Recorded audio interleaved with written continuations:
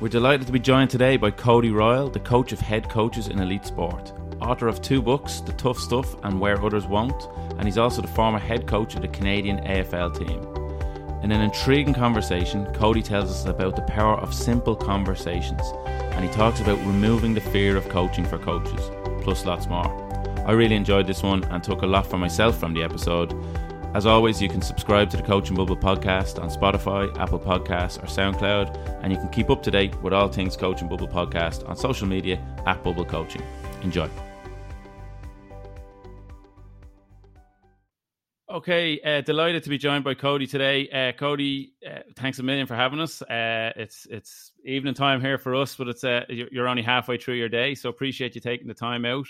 I want to jump in straight away. So you've a couple of books out with the titles Where Others Won't and The Tough Stuff, and there's longer parts of those titles, but I suspect we'll get to them. But I'm really interested in why you actually went after those bits, because that's the bits you don't see, you don't hear about, you don't see when people are lifting trophies or talking about their training sessions or whatever. But all these type of things are what really matter for me anyway in terms of coaching. So you might jump in there and give us your overview. Yeah, Stephen, Niall, thanks for having me, lads. It's a good first up question. I've tried to, in all of my content, whether it's tweets, whether it's books, whether it's giving talks, I've tried to live in that kind of grey space around performance. And so when I was looking at, books and what's out there and, the type of content that particularly coaches can get their hands on, there's a lot of the same stuff. There's a lot of stuff about that kind of the core ideas around performance. But like you just said there, Stephen, for me, it's always been the bits around the main bits, the glue, that holds all the things together, that's been the most interesting personally, but then also the most impactful in teams. And so that's why, Where Others Won't is a book about competitive advantage and about, the areas that others won't look at that actually create that competitive advantage. And then the tough stuff is about the emotional side of coaching and the emotional toll, particularly on head coaches, which weighs on them and takes away from their ability to perform at their optimum. So, it's kind of been my interest that has driven those titles and those angles, but also just because most people tend to write books about just the middle of performance. Here's, things that happen on an everyday basis, and I don't find that particularly interesting or impactful. Yeah, no, I totally take your point, and I've discussed it several times with various guests and even myself and Niall ourselves in terms of the coach education model. An awful lot of times, let's say, is really focused on the technical and the tactical, and obviously you have to be able to do this stuff and the physical and all that sort of things. But the real art of coaching is that sort of connecting with the person and how you actually how your relationship with them. And I'm interested, you talk there about the areas that people won't look into. And so what are some of those areas or that you mentioned around the high performers? Yeah, I mean, the main one there is it's the other P, in the TTPP model, it's the psychological. And if you kind of blow that out a little bit, it's really about the human being. So, we tend to think of athletes as athletes, not humans who are involved in athletics at this point in their life. Or we tend to think of coaches as coaches, not parents and sons and daughters who happen to be coaching at this time in their life. And so, that ability for us to play around in the psychological space. And this doesn't mean just psychology, and it doesn't mean just like mental skills and all the kind of buzzwordy things at the moment. It's really encapsulating human beings as performers and our ability to optimize ourselves in that space, and then through that, trying to optimize our teams in that space, because I think that's where the biggest opportunity for improvement comes at the moment in team sports. It's certainly not in the gym. Like, I think we're scrounging around for 0.00% improvement in our squat ratios and power, and all these measurements that we have, and we've kind of tapped out of that physical. We're scrounging around for tactics. Like, most teams at the top end of any sport probably run 80 to 90% of the same stuff. We've best practiced ourselves out of all of those as competitive advantage. And really, we've arrived in a space where I think where sport is ready and people are ready and society is ready for us to really delve into, the psychological side and the human side of sport. So that's where I've tried to be and be a little bit of a, I hate this term, but thought leader, and kind of go through the wall first for people, because there's huge advantages there.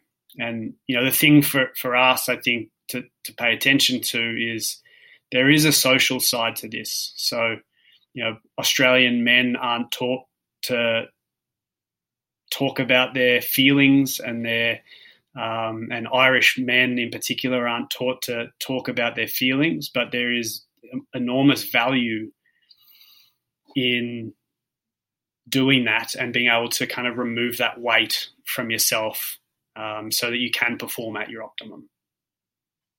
Okay. So straight in, 5 minutes in, and we're straight in with the deep stuff, Cody. I love it. So I know loads of people listening now are going to be like, "What?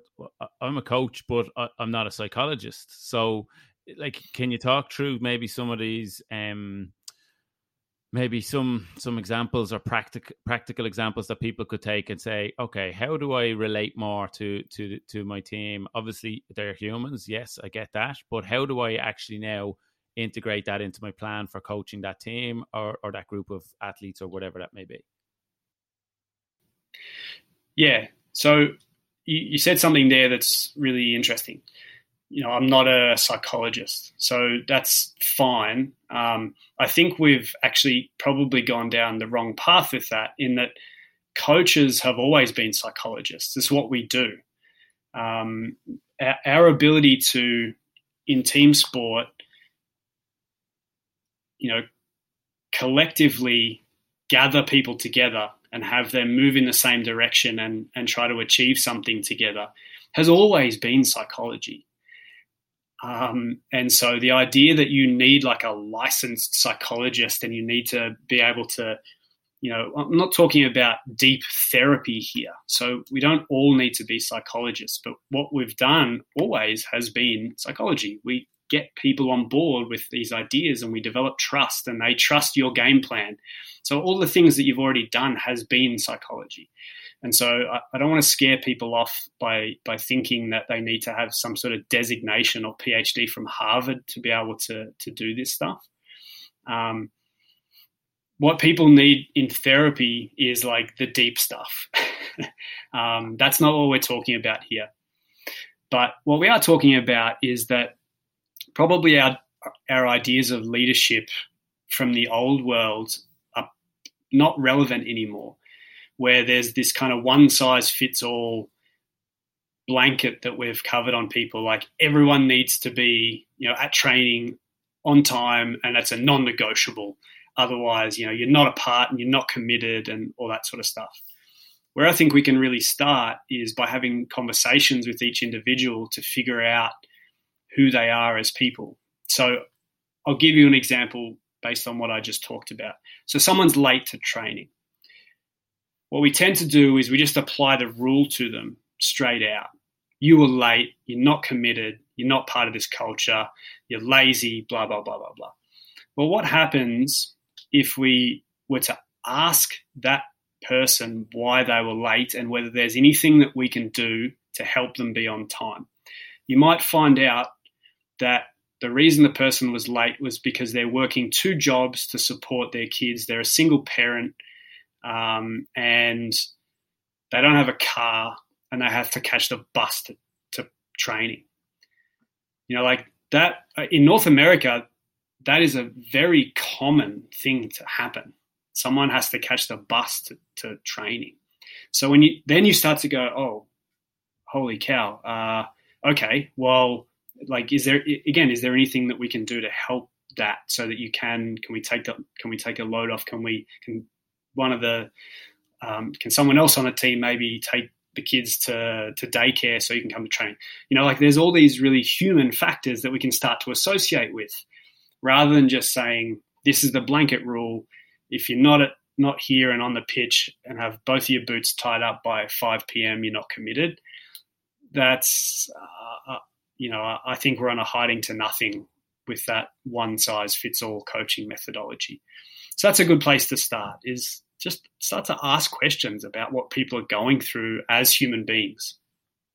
Yeah, and like when you say it like that, it's just it sounds so common sense and it sounds so simple, but I think it's like it's just hard to get your head around that when you're, I suppose we're so ingrained over the years about what a coach does and what a coach looks like in our head, as in the person with the whistle and the clipboard and the drills or the games or whatever it may be. But we actually forget that coaches are people and the athletes are people too. I think we're getting better, certainly in Ireland, that there's a bit of a movement in terms of creating that more sort of child or adult or person centered coaching setups and coaching practices. But we have a bit to go, I think. You also mentioned competitive advantage and what the sort of the tough stuff is that you need to do to gain that competitive advantage. So is this the same thing in terms of, is it the same focus in terms of that psychological side, or is it more, okay, well, we're person centered and we have those conversations, but then we need to dig in and maybe, I'm not going to say we need a deeper therapy like you talked about earlier on, but is that where it needs to go? Is that what you're talking about and to get that competitive edge? Yeah, it's the same thing. It's your competitive advantage is your people, not the game plan, not, that you've got some tactical advantage that no one's ever seen before and all this kind of stuff. We've convinced ourselves that it's that. But it's not. It can't be, because, again, I said at the top, teams at the absolute elite probably run 80 to 90% of the same stuff, and they know they do. Everyone's got a forward press now.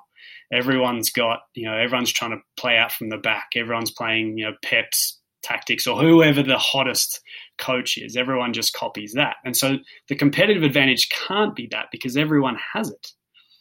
And, so again, it comes back to your ability to be able to execute whatever that game plan is.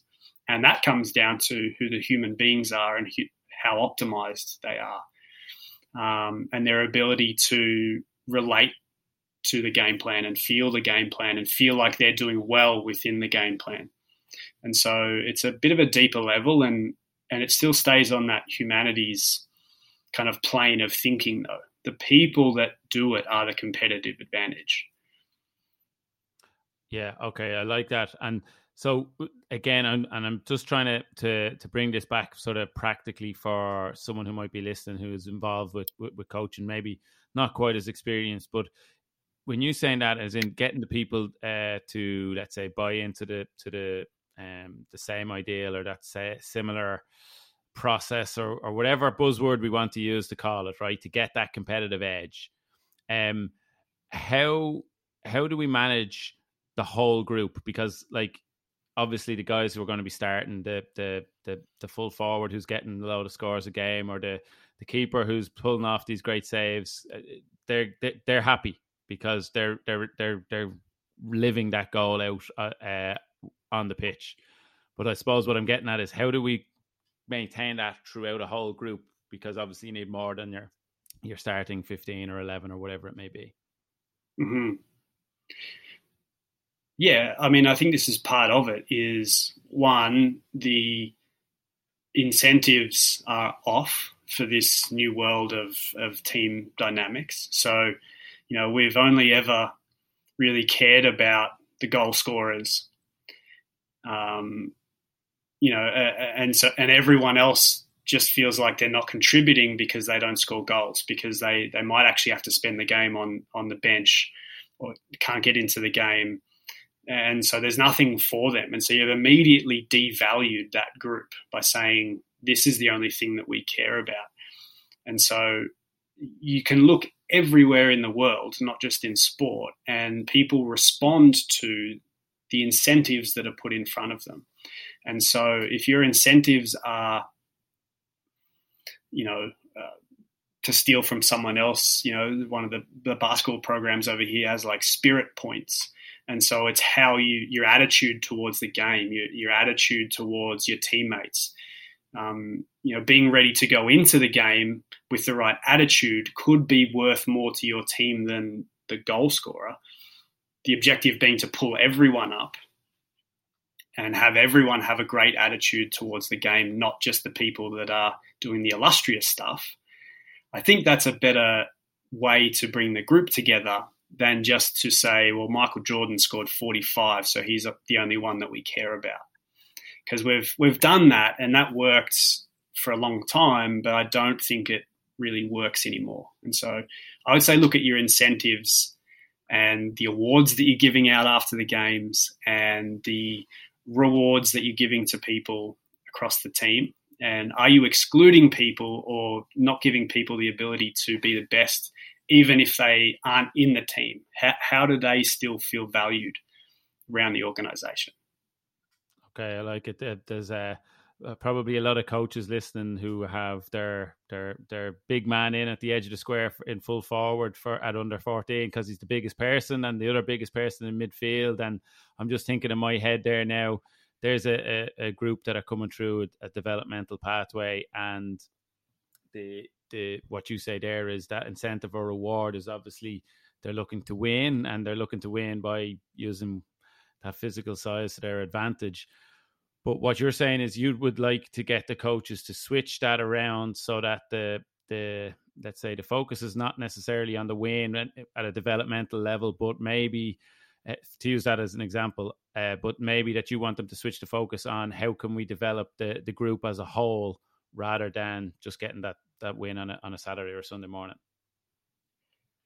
Yeah, exactly. And, to pair these ideas together, what I've just said and then what I said before is have conversations with whether it's your young athletes, whether it's at the senior level, ask what they like to do. So give them the ability to perform and do the things that they like to do. What you often find out when you do that, and I've done this with my team, we have our player survey, and one of the questions is, well, two of the questions. One is, what gives you the most satisfaction about the game?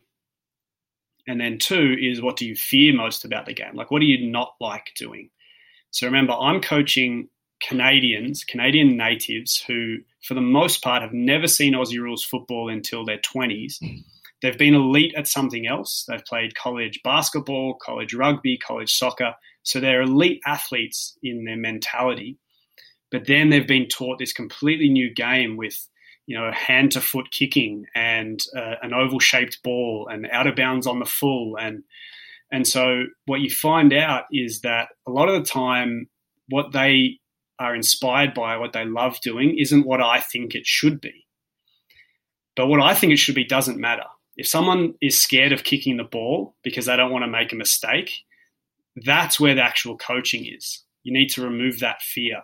And if someone loves kicking goals, I want to put them in an opportunity to kick goals. I want to give them opportunities to have that experience.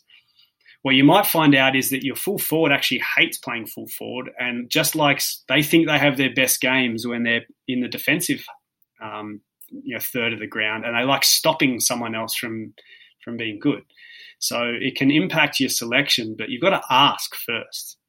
And you've probably got to pry past the first answer, because the first response from an athlete is they're going to respond with what they think you want to hear. And when you go that one step further, you start to uncover that it's probably different to what you think as the coach. Yeah, no, it's interesting, and I love the idea. Like, so obviously, a simple tool you mentioned it right at the start is have the conversation, but also another tool you mentioned there is like a simple player survey. So, like how I just know that people are going to be like, what's in the survey? How long is the survey? How often does he does it? So, would you give us a little bit more insight into that, maybe? Yeah, sure. So we do our survey. I mean, you can play around with the how often it is, but we do ours once a year. We've just done ours, and it has to do with everything about their performance. So it's centered around the athlete.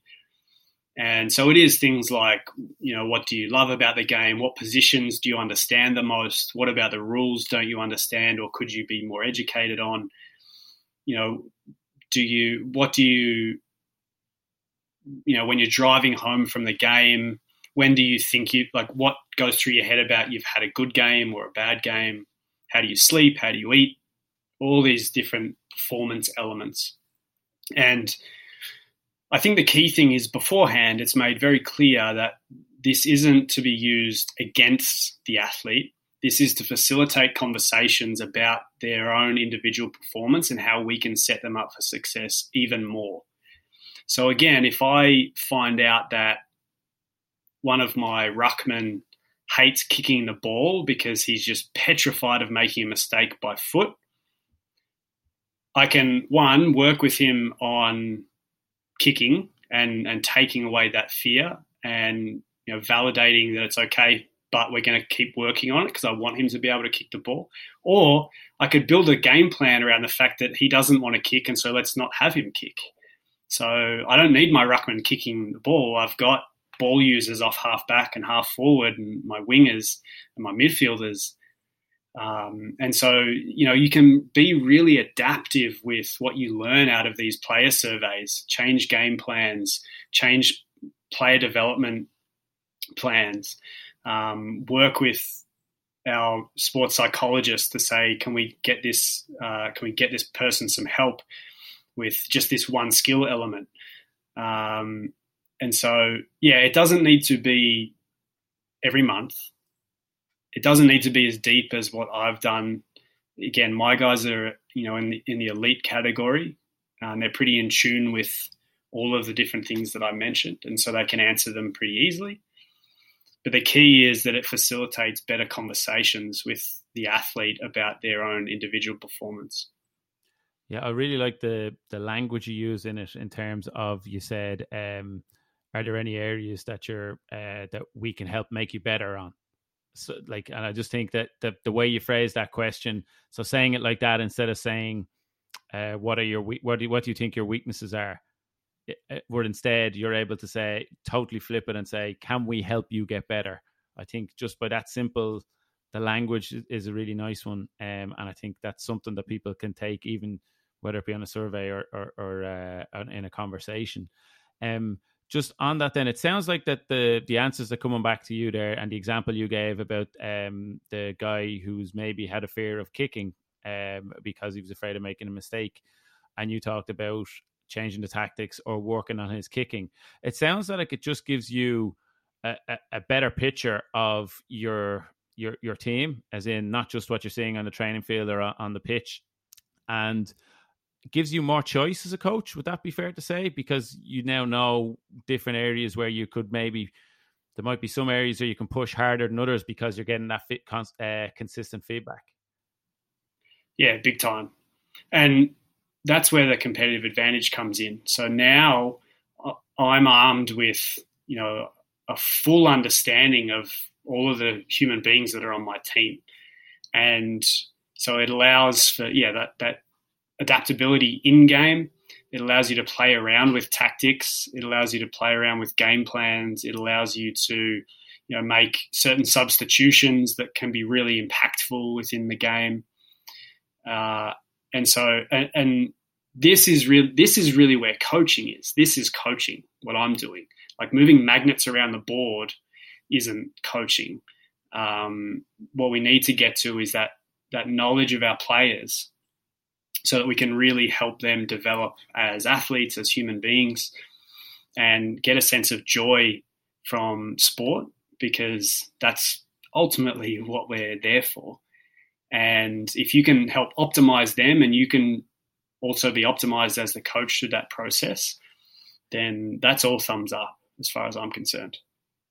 Yeah. I wanted to go back to, you mentioned like the emotional toll being a coach takes. And maybe you might expand on that a little bit, because again, I think, well, certainly in Ireland, the perception of a coach is exactly what you said, moving magnets around the board, or setting out cones for your games and drills.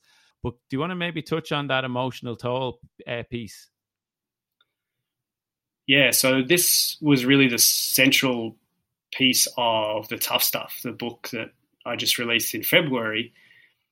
The emotional toll is the tough stuff. This is the stuff that no one talks about in coaching. And I positioned it, well, I wrote about it through a lens of professional coaches, because it's the ones that everyone sees on the news and can associate with. But I'm sure everyone listening that's a coach can imagine themselves in these same scenarios, because they're universal truths about coaching. And it is things that people often overlook. Selection and deselection is actually quite traumatic when you care about the people that are on your team and the human beings and the impact that it has on them. Like there's a video on YouTube, and I forget who it is. Maybe it was one of the morning soccer shows. And I asked Pep Guardiola what the worst thing about coaching is. And he says, telling one of my guys that he can't play or that he's on the bench.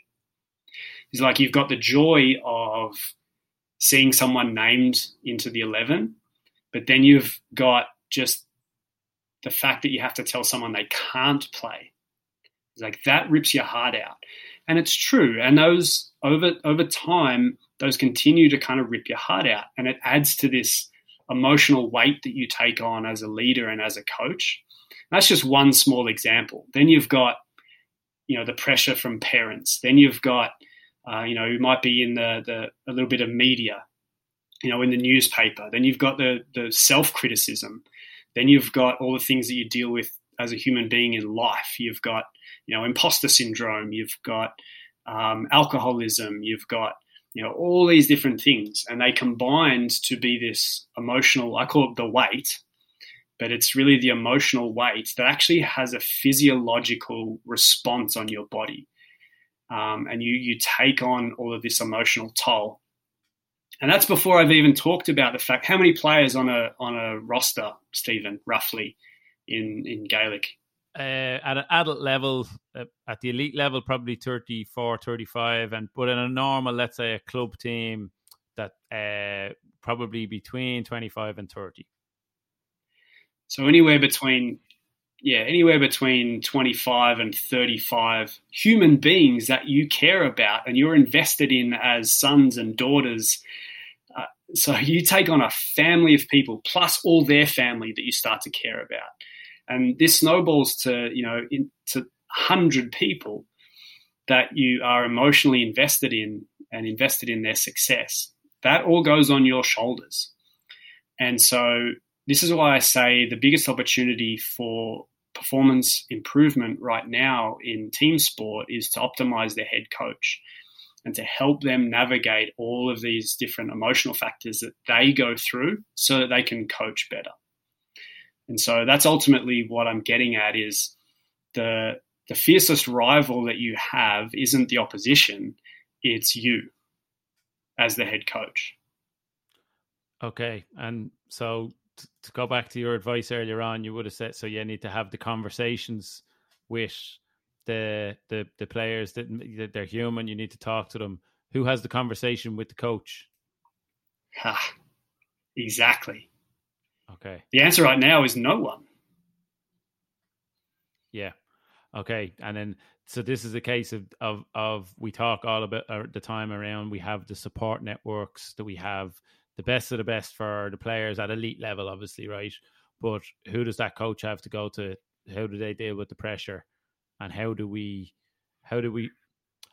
is there a way of factoring that in? Okay, there is going to be this emotional weight or this toll on me. How do I not let that factor into my decision making or anything like that? Is there anything you could add there? Yeah, I mean, it's completely unavoidable that it factors into your performance. Like it's part of the job. I think what we can do at all levels is be creative with how we set up the support infrastructure around ourselves. So the first thing is obviously to acknowledge that there's probably a problem here, which I think we've done. Like I could see your face when I was talking about that, Stephen, and you were starting to smile because I think there was some recognition that the coaches need some help. So, again, going back to the social side of things is particularly men, but I don't want to just talk about men, people in general in our world, in the West, in Australia, in Ireland, in the UK, we don't know how to ask for help. We were never taught to ask for help about when we are struggling a little bit. And so I think we need to start to kind of undo that thread, because that then leads us to putting a support infrastructure and like an army of support people around ourselves that we can go to at various times. So it might be a mentor. Maybe you can have an informal mentor that you call every month just to debrief and take some of that weight off. It might be one of your assistant coaches that you actually set up a formal structure with and say, we are going to sit down for an hour every week and I just need to just vent to you to get some things off. And it's going to be varied, and it might be about this person, or it might be about in the club, or it might be about my work or my boss, but I need to start to undo. So, everyone kind of looks at Eddie Jones, who, by the way, has an Aussie rules coach as his right-hand man. So nothing to do with the sport. Neil Craig doesn't know anything about rugby at the professional level. He doesn't really coach other than maybe some how to handle above your head, marking stuff. Other than that, he's just there for Eddie to bounce ideas off and just to help him deal with the weight. Pep Guardiola has one too. If you watch the Man City documentary, Manel Estiarte, his job is to just follow Pep around and help him deal with the weight, the emotional toll of the job. And so these guys already have this in place, but you don't need to have those resources to have that same person in place. You just need to ask someone to help you with it. And that's what I mean in terms of that first piece is we often struggle just to ask or say, like, I need some help with this. So that's the hurdle that we need to bridge. Yeah, and I think you absolutely hit the nail on the head when Irish men don't ask for help and or certainly aren't taught it. But it's hopefully that may change. It's a social conditioning thing, Stephen. It's not anyone's fault. We weren't taught that. We're kind of from the big boys don't cry generation, and so that's all fine. But what I'm saying is, if we recognize that we don't know how to put into words how to ask for help, that's a positive step forward. The fact that we can just recognize that and then start to find ways around it. Yeah, no, I think, and I think the great thing about the conversation we've just had is that coaches listening now could maybe have the perception that coaches at the top level are like, you see Klopp and the happy-go-lucky nature and stuff like this, whereas they're all going through their own the weight or the toll or whatever we want to call it in the background, and that they have their support networks there. And to hear that the top people have those support networks, that might encourage some coaches that are listening that may be finding it a little bit overwhelming, but that might encourage them to as you say, just have a good friend or a mentor that they can bounce stuff off or even vent. Because I think you're dead right. Once you vent it and you get it off the chest, it's like, oh yeah, I feel a little bit better now. So it's a really good point. And it's funny because I don't think I've ever heard anyone talk about it before. But there you are, you're giving me examples in the top level sport. And as you say it, I'm like, oh yeah, that makes sense. But I don't think I've heard it talked about before. Do you think this is going to become more and more prevalent? Yeah, this is the next wave. Coaches will have coaches, and they already do. I've just given you the top of the top, and they have people from team sports that are just designated basically to provide emotional and obviously team kind of cohesiveness and dynamics to them.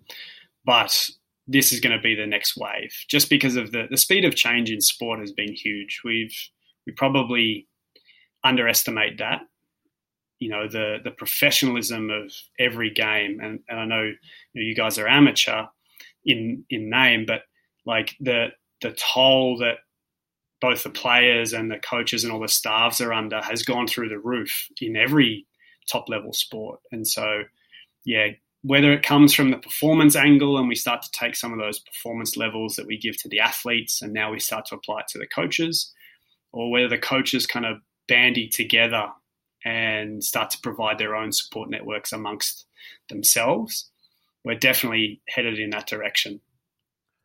It's mental. It makes perfect sense what you're saying. Like we invest so much into our players and athletes and giving them the best support networks that we possibly can.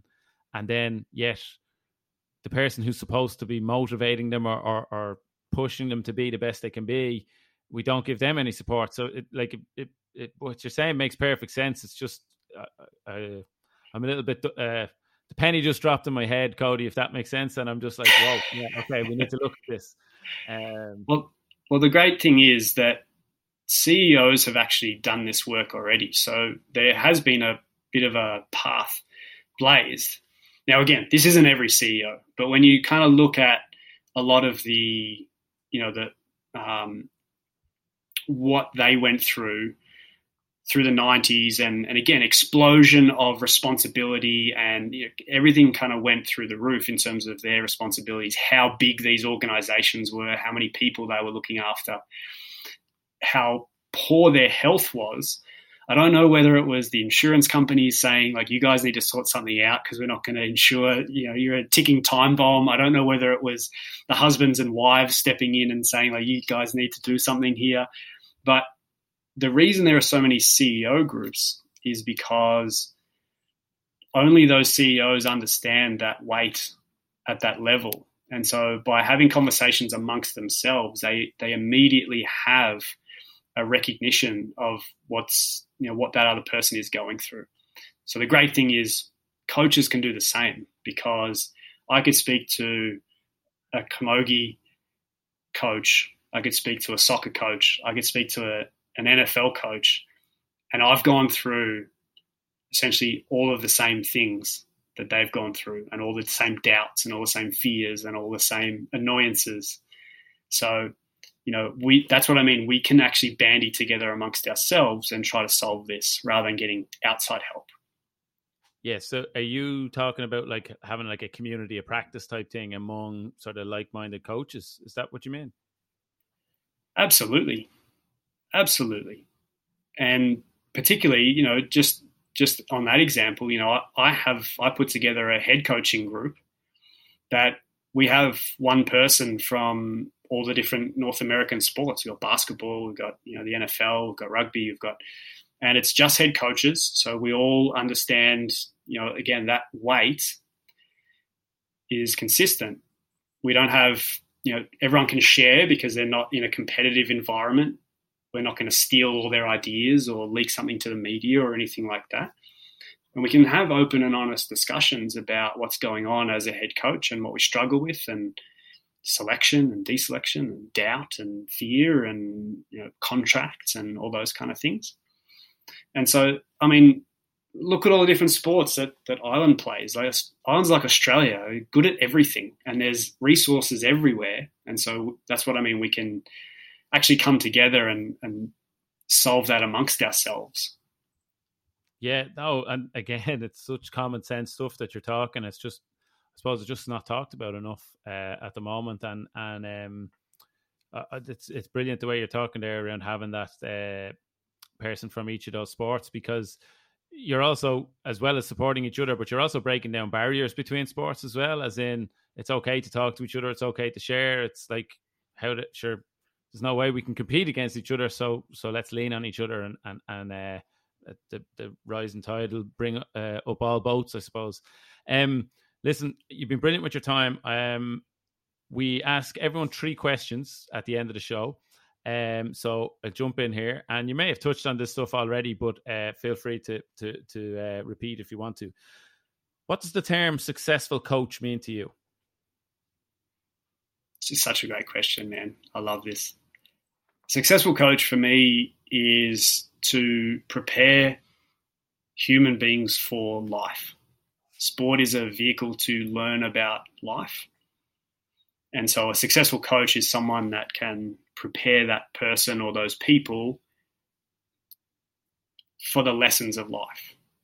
And then ultimately the coach also gets the benefit of learning about life as well through that process in passing on those messages. But for me, it always comes back to that. It's not the outcomes. It's not the winning.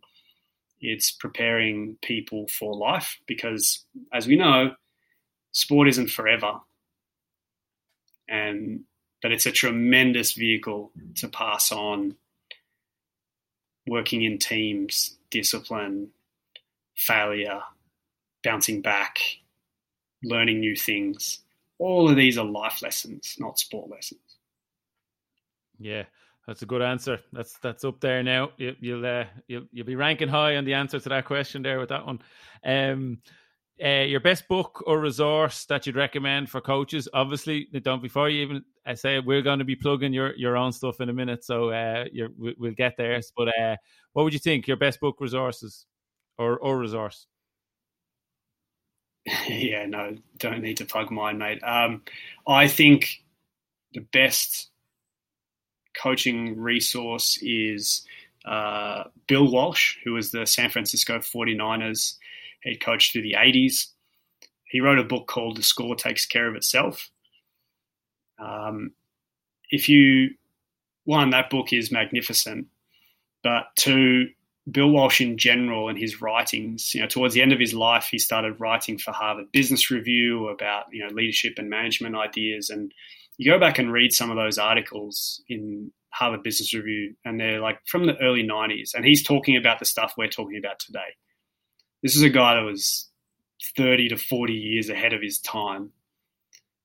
And so anything Bill Walsh, but specifically the book is The Score Takes Care of Itself, which is a magnificent title into itself in that it means, focus on the process, not the outcome. Brilliant, yeah, and we'll stick a link up to that when the show goes out. Last question: top tips for a developing coach. So, I suppose a lot of people who'll be listening to us will be people who might be coaching at younger age groups, or maybe they're at older age groups, or even at adults, but they are young on their coaching journey. So, what would your top tips to those be? The big one would be kind to yourself. And I know that's not usually something that you hear in coaching circles, but, there's often, when you start coaching when you're young, there's this rush and this, I've got to know this and I've got to study up on this and I've got to prove myself. And I don't think that's the best way. Again, there's kind of this rush of emotions and needing to feel some sort of validation or win. But it's not about that. I think it's a learning journey for coaches as well.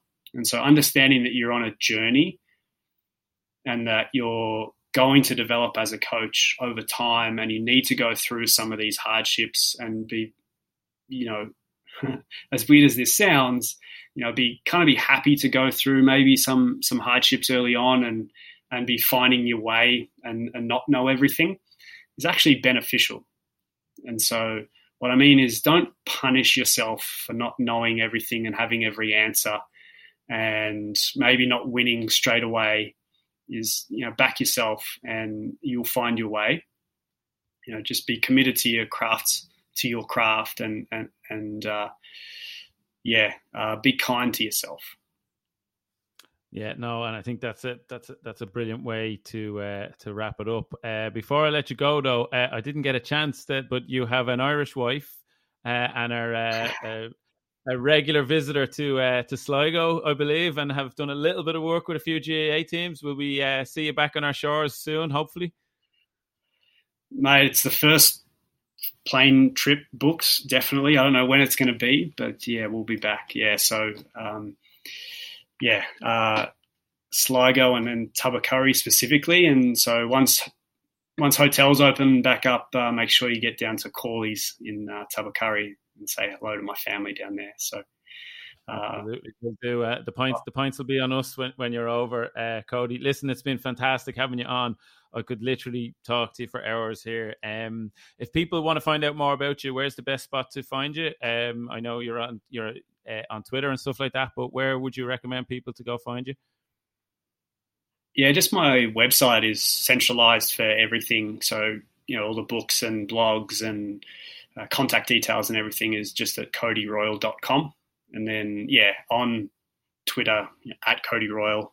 With a name like mine, I kind of have all the handles. There's not too many Cody Royles floating around, so I'm pretty easy to find online.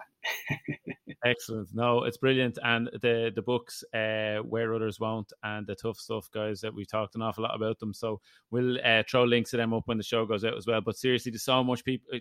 My brain is whizzing around here now. There's so much stuff you could take out of today.